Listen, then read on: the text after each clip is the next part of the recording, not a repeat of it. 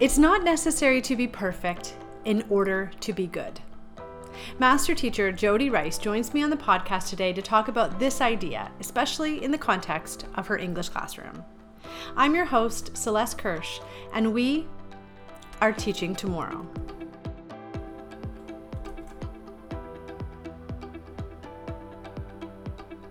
Jody is a bit of a celebrity in my books, who just so happens to teach with me at the Bishop Strachan School. Through her active online presence and role on the College Board, Jody has been a leader in the AP community and is currently teaching AP English for grade 11 students and an online course, Challenge and Change. If you're not familiar with AP, it stands for Advanced Placement, and it's a program run by the College Board, the people who make the SAT. It allows students to take courses at their high school, which can earn them college credit and qualify for more advanced classes when they begin college. I invited Jody on the show today to share her strategy for how she helps students actually digest the feedback that they get from her in English, and how her very doable strategy helps young people take responsibility for their learning. Jody's system can make your report card writing easier, your parent-teacher conferences more productive, and your students more self-reflective learners. We also touch on the ways that she helps students in her English class manage perfectionism. Speaking of perfectionism, I'm going to be straight with you and acknowledge this conversation was only my 11th recorded interview. If you've been listening from the very beginning, you'll know that I am wholeheartedly embracing the steep learning curve that is starting a podcast. That said, after recording this conversation, I was disheartened to realize the sound on my mic was not picking up my voice, so I will sound a little bit echoey in this episode. I totally had the impulse to just beg Jody to re-record this one with me, but I am embracing the idea that good is better than perfect and just sharing this episode anyway. Hashtag growth mindset, y'all. Now let's jump right into my dining room conversation with the brilliant Jody Rice. We're sitting in my living room, or my dining room. We're eating some delicious coconut cookies that your husband made us. And it's the summer, and we're going to talk about teaching. Yep. It's what we do in the summer, actually. Yes. I don't know about you, but we think about it, we talk about it, we read about it. Yeah, it doesn't go away. Yeah. It doesn't leave us. What I heard from another interview that you did with another podcast, Talks with Teachers, with Brian Stabnick, you had a teacher once who you were giving probably some constructive criticism to. Oh, sure, you can call it that. And I was a pain in the butt. The teacher said, "Jody, you will rule the world one day." And what did you say back to her? I said, no, just a classroom. It's perfect. It's so perfect. Oh. And you do. I was one of those kids. Yeah. I think I was one of those kids too. I was also talking to Vanessa, and she was saying that she was the kind of kid who was teaching her stuffed animals. That's how she knew she was always going to be a teacher. Did you always know you wanted to be a teacher? Well, I started out wanting to be a teacher, and then everybody told me that I should. Well, it wasn't that everyone told me that I should be a lawyer, but I got into debating and public speaking, and that was what everybody in public speaking and debating did, right? They were on this track to being people who debated and spoke publicly. And so that's what I thought I was going to do. And I think I said this in the interview with Brian too, that the great irony was that the reason I didn't end up going into law was because I couldn't imagine myself doing the paperwork. There's no paperwork in no, teaching. And especially not English. Yeah, no. So that's the irony. No, but I would help out my friends in university with their essays, and they would say, "Oh no, thank you so much. You're so good at helping me with this." And I realized that was really I enjoyed doing it. So that was what I went back and said, "No, I think I want to be a teacher after all." So yeah. You're doing a great job at it too. You're kind of I don't know if I've told you this, but there was a participant in cohort 21 a few years ago, and when I said that I taught at BSS, he stopped and he looked me straight in the eye and he said, "You teach with Jody Rice." I'm like, I do. Yeah, I mean, I don't directly teach with her, but you had a bit of I think it's your AP position. Yeah, I was as noisy in the AP world as I was in my grade 4 class. That's why we love you. Oh, man. So you've taught pretty much everything under the sun, at least at BSS. Over the years, you probably have had things that you gravitate more towards and things that you are maybe resisting a little bit more. What do you love most about teaching, and what do you currently find the most challenging? What do I love the most? I guess it's that kind of thing that brought me back to the idea of teaching as opposed to doing something else. That idea of like working with someone and seeing them move forward. And I love interacting with the kids. There's a bit of a performative element to it too that I like. Those days when you just like, you're on a roll and you just feel like everything's just coming along. I like that, but I do like, and it's especially with the grade level that I teach. I really love teaching grade 11 because they're in that cusp of really realizing who they are and what their place in the world is. And from the beginning of grade 11, they're pretty tentative about that. And then by the time they reach the end of grade 11, I feel like they've got this vision of themselves. And I love seeing that develop over the course of the year. They just really become people and not just kids. It's so funny because I feel that way about grade 8. Yeah. And it's just a different level of that. Yeah. Right? Yeah. I really love that. The challenge is always time management. Always. And especially with AP, because there's a very defined timeline. And it's not the kind of situation where you can say, oh, well, if we didn't do it now, then maybe we'll get to it later. It's like, if you haven't done it by the exam, then they're not going to be able to use it on the exam. Yeah. And I feel a bit at a disadvantage in some ways compared to some, like there are schools in the States that are back this week. I have friends in Arizona for whom yesterday was the first day of school. And so they get weeks more than we do before. I mean, they get off in May. Pretty much when that exam comes around, it's for some of them, the exam is after the end of their school year. Oh, so interesting. Yeah. So I feel like I'm constantly racing the clock. Yeah. And not just for the purpose of this exam, but for everything. I'm just even not being in the AP world, I feel that like so acutely. It's just every day you're wanting more time. Yeah. And every year I look at the timeline that I used last year and I think to myself, how on earth did I fit that all in? And I feel like I'm just not doing justice to all of the ideas that I've had. And we talked about how you're constantly thinking over the summer about teaching, and you're collecting ideas and rethinking about, and then you think, well, I have to get rid of something in order to be able to do this other thing, and so that's a bit of a risk. So I wouldn't say it's a challenge. It's kind of like, it's a challenge in the way like, ooh, a challenge.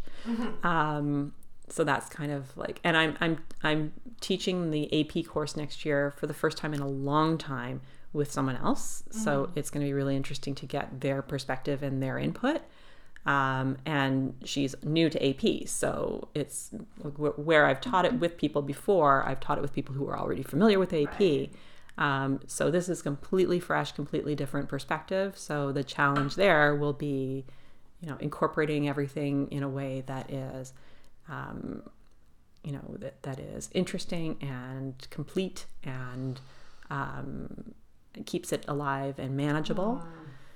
But that's always the challenges. And you just posted an awesome article on Twitter from The Guardian. My brain feels like it's been punched. The intolerable rise of perfectionism. What can we do in our schools to help students let go of that need to get it right, to be perfect? It's so hard. And because I teach AP, I get those students for whom the high achievement is the perfect mark, or they have very high expectations for themselves. Their parents have high expectations for them. They believe that the school wants them to be perfect, wants them to do everything. So it's a hard mindset to work against. One of the advantages on the other side of things when I'm teaching AP is I have the opportunity to teach them about writing as a process in a way that they maybe haven't internalized when they were writing pieces that were endlessly perfectible, right? Like endlessly drafted, and they're the idea that they're going to hand it in as their best work, because I'm teaching them timed writing, and timed writing is by its very nature draft work. And so I kind of get to strip away a little bit of that idea that they're going to end up with a perfect product.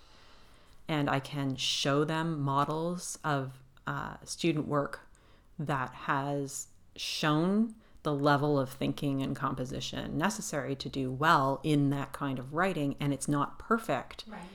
And, early in the year, they will nitpick it to death. We do a lot of critique of these sample pieces from students. They'll pick everything apart, and they will, they'll criticize everything, and they'll score it really low. I don't give them scoring guides, but we'll look at, success criteria for it, and they'll just give these really, really damning comments about it. And then I can sort of turn around and say, this was written in 40 minutes. And that moment of realizing that, it's not perfect, and it was written in 40 minutes, and it was, and then we go back and look at, what's the actual thinking there, even if the punctuation isn't perfect, or even if there was a misstep in the reasoning, was the overall argument sound? Did it use good examples? Did it explain well? And so they start to see that it's not necessary to be perfect in order to be good. Ooh, I like that. And then I start building up their writing, and I'll give them 10 minutes to answer a prompt, and they'll be like, we can't. And I said, get as much done as you can. Yeah. Done is better than perfect. And I said, well, not even done. You might not be done. And I don't expect you in 10 minutes to write an essay. Don't be crazy. You may get a half a paragraph done. Okay, so we'll look at that half a paragraph. What's good in it? And I'll give them that feedback. Like, here's what's good in it. Here's what needs to be worked on. There's always something. There was a quotation by Donald Murray, and I don't know the exact quotation, but it was something along the lines of, a piece of writing is never done. It's reworked and submitted to a deadline, and that's it.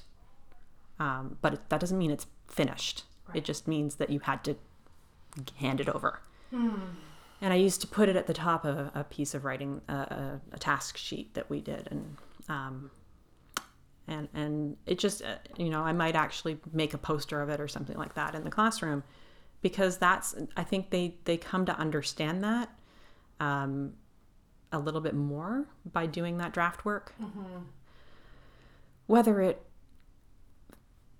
helps to cure the plague of perfectionism.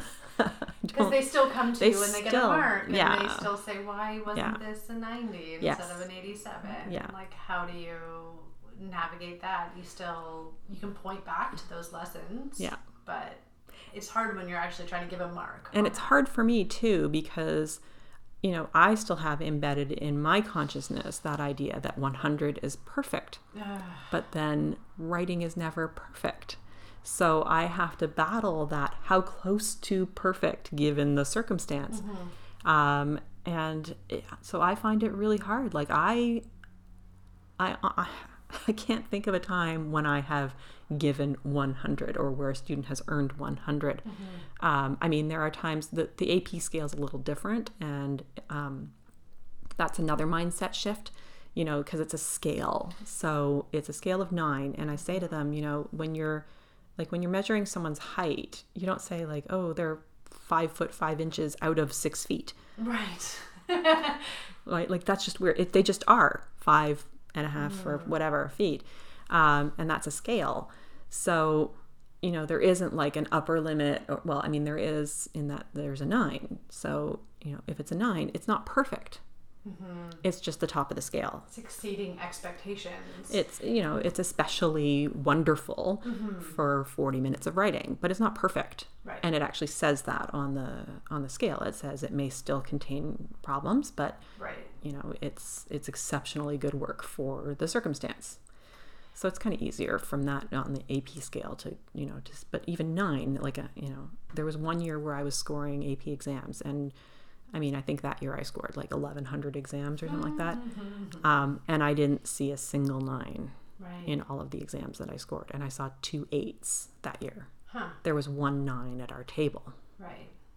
Well, this is a perfect segue actually to the next thing I wanted to talk about, because one of the people who is doing cohort 21 this year, when they register, they have to include a teaching dilemma in their registration form. And I thought of you instantly when I read this, because the teacher mentioned something, I can't remember how they worded it, but it was about how can I help students monitor their own progress in their learning and keep track of the feedback that's provided them. Because as we know as English teachers, that feedback is way more valuable than the actual numbers. So I remember you actually showed me this like system that you set up, and then I stole it and I love it, and it changed a lot about how my students actually process the feedback that I gave them. It moved them away from just looking at the mark to actually trying to make sense of and digest whatever written feedback I gave them. I'm not sure if you still use that system, but yeah, so can you explain how you set that up with your students, what it's all about, and how it helps them actually grow apart from just getting a grade?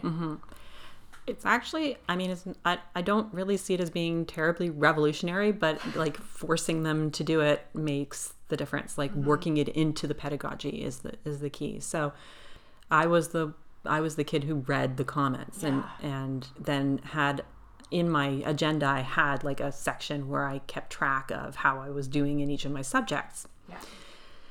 And,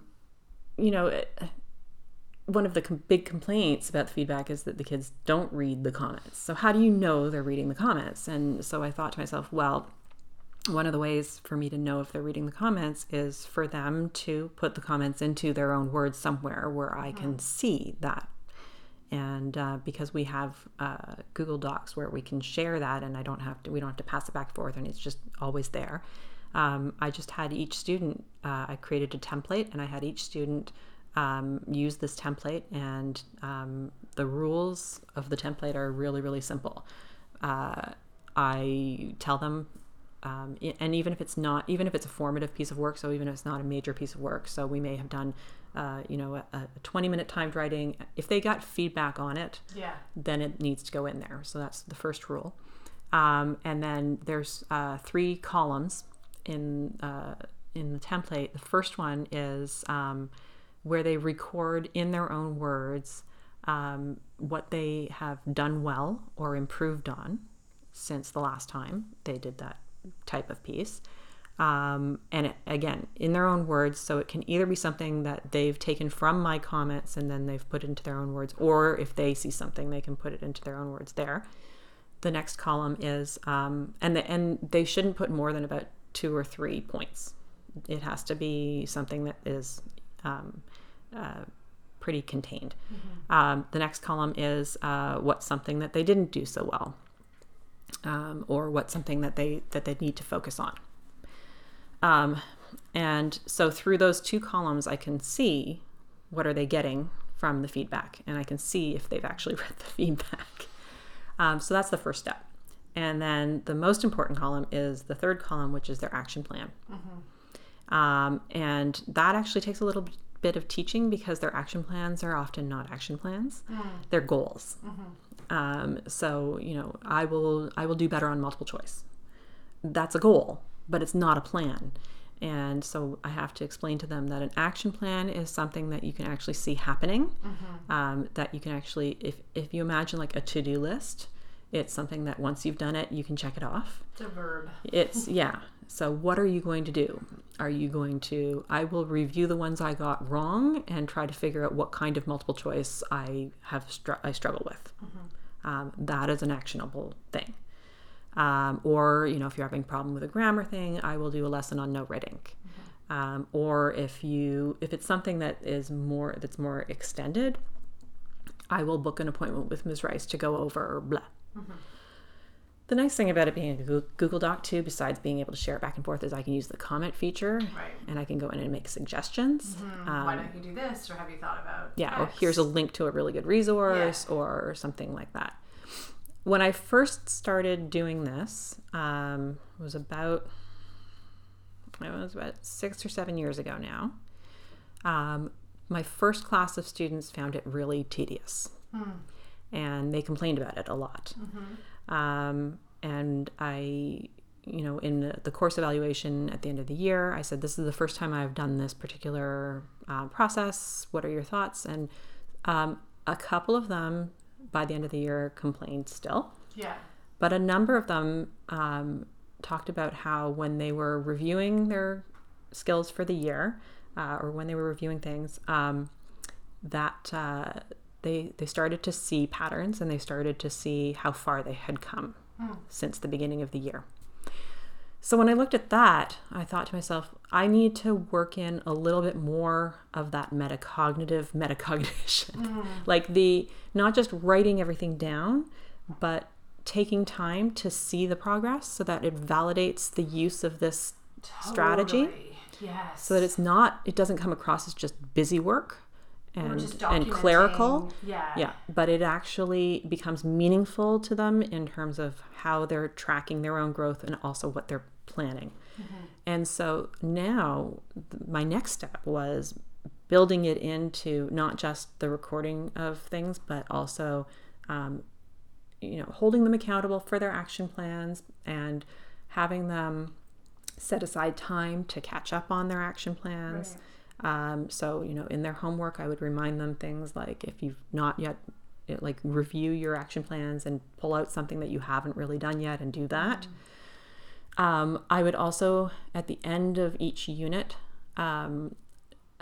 use some time in class to ask them to reflect on learning goals from the unit in there, and to go through up until that point and to see how I actually would just say to them, here are the 3 or 4 learning goals.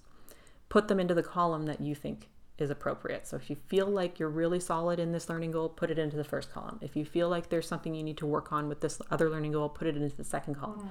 Add your own commentary. Why is it, do you think? What evidence from your work? Go through your notes and go through your records and talk to me about why you think you've achieved this learning goal. And then go to the action plan. If there's something, then catch up on your action plan. So making it a little bit more recursive in terms of going back and looking at things and not just recording them and leaving them. And the more I started to do that, the more feedback I got from students about how useful it was. Yeah. This year, I tried mandatory conferences outside class time. Ooh, was that inspired by the cultures of teaching? Yes. Yes. Unfortunately, it's not really sustainable. That is, okay, I don't mean to say... So, I mean... I feel like it's good to hear you say that, because for people who don't know this book, Creating Cultures, what is the book called again? I don't remember. Yeah, I'll put it in the show notes, but it had this teacher who basically created this structure of not taking as much writing home, student writing home, and was conferencing with students, sometimes in class, but largely outside of class, because he found that those conferences were a huge dial changer in terms of student work. And I found that in grade 8 as well, just if I could just get enough time to sit with each student, that would be more valuable than all this written data that I'm giving them.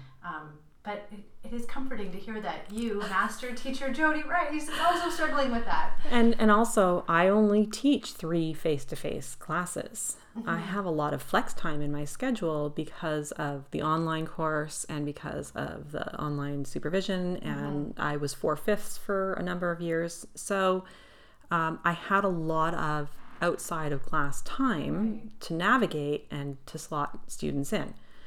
This coming year I won't, because I'm back to 5/5, and some of that time is going to be LC related. Some of it is going to be working with my team mate in AP, so planning and doing marking and that sort of thing, because we do a lot of that co-planning and co-marking.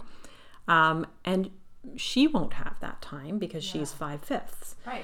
So it's not fair of me to offer that to my students when she can't offer that to her students. So I'm going to have to renegotiate that a little bit.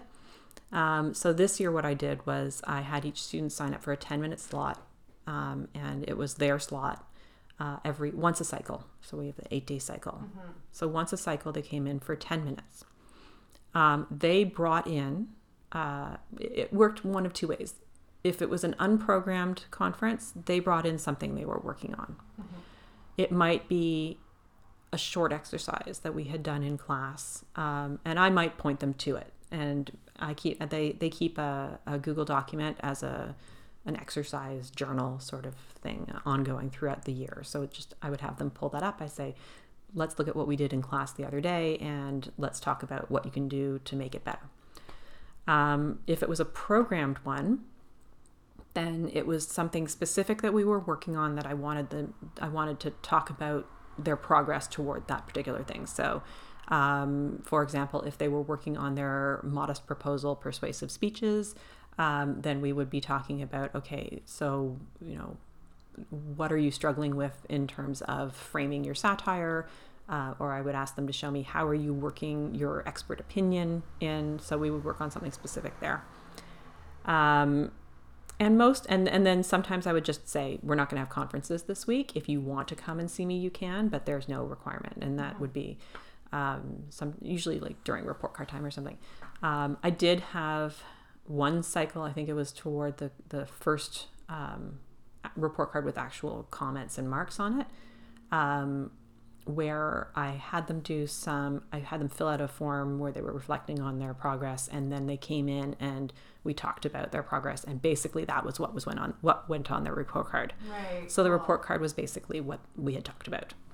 And that was kind of cool. Convenient. It was. Did you record the conversation? I recorded typed, yeah. Yeah, love it. And then it was just wording it nicely. But that's so transparent for the student and gives them that power to be like, oh, right, this is exactly what I talked about. There's no surprises here. And then when the second report card came around, I had them fill out another form, and I actually asked them, was there anything on your report card last time that you found surprising? Right. And I think only one of them said, I was surprised at like how well I did or something like that. But most of them were like, there were no surprises. And, I use those tracking sheets in the parent interviews. Yeah.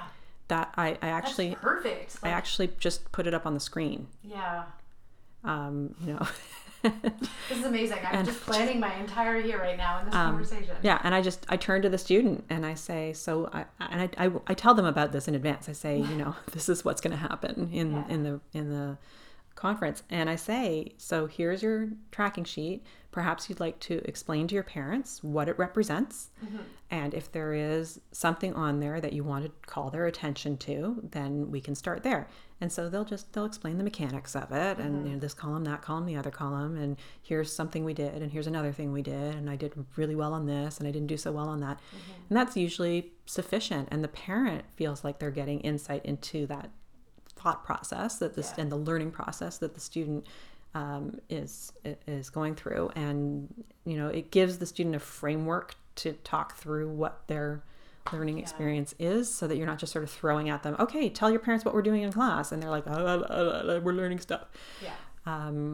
So it's helpful, and then and then I can pick up on something that the student has pointed to or hasn't pointed to. I'll say, like, let's look at this bit over here where you did this thing, and how did that feel? And later on you recorded that you really improved in that thing, or that you're still struggling with this item, and so what sorts of things are you doing, and what's in your action plan? And so the parents see that the students have an action plan, and that's their accountability, and that it's tailored to their needs, and I love it. And the next thing I wanted to ask you actually so beautifully ties into this. I feel like what you're doing is actually helping students enjoy the process of learning and learn for the sake of learning. I hope so. Because it's not just about, here's a project, here's a mark, now let's move on. Here's another project, here's a mark, now let's move on. You're actually hopefully getting the students to think about the bigger picture, allowing them to see their growth and their progress, and seeing some of the trends. Like, oh, I keep struggling with proofreading. When am I going to start putting that into my action plan? We could talk about this for days, and we probably will. But we're going to close off with our ticket out the door. Okay. So a bunch of random questions to close off, because we do ticket out the doors in our classroom to send people off into the world, and we're going to do one right here. Okay. Are you ready? I think so. All right. What is your favorite book to read to young people? What age? Yeah, Nora age. Nora age. I don't know if I have a favorite book. I'll read anything. I won't read those fairy books she was interested in a while back. They were awful. No, I'm reading her all my old childhood classics. We're finishing up the Little House books, problematic as they are. And it's funny because I was having a conversation with her the other day about, that that's not true, that blah, blah, blah. She's like, Mom, I know this is from the settlers' perspective. It's not from the First Nations and Indigenous people's perspective. And they're doing it only from one side. I know already. You've done well by her. I'm like, okay. Best gift you ever received as a teacher?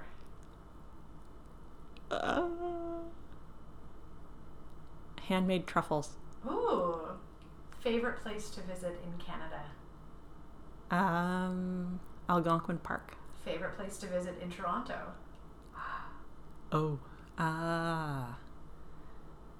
Heck.